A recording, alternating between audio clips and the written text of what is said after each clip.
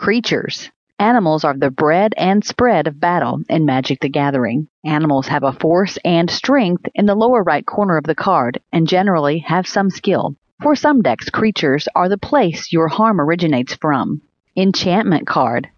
Charms are spells that sit on the war zone and have some impact on gameplay. They can do anything from harming animals that assault you to making your creatures bigger to countering spells cast against you. Charms are normally influential, yet frequently have high expenses to counter out their use.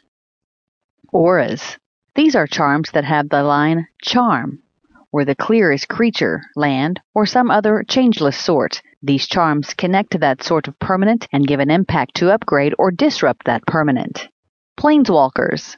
These uncommon permanents are new to Magic the Gathering and go about as a kind of optional player or general for your deck.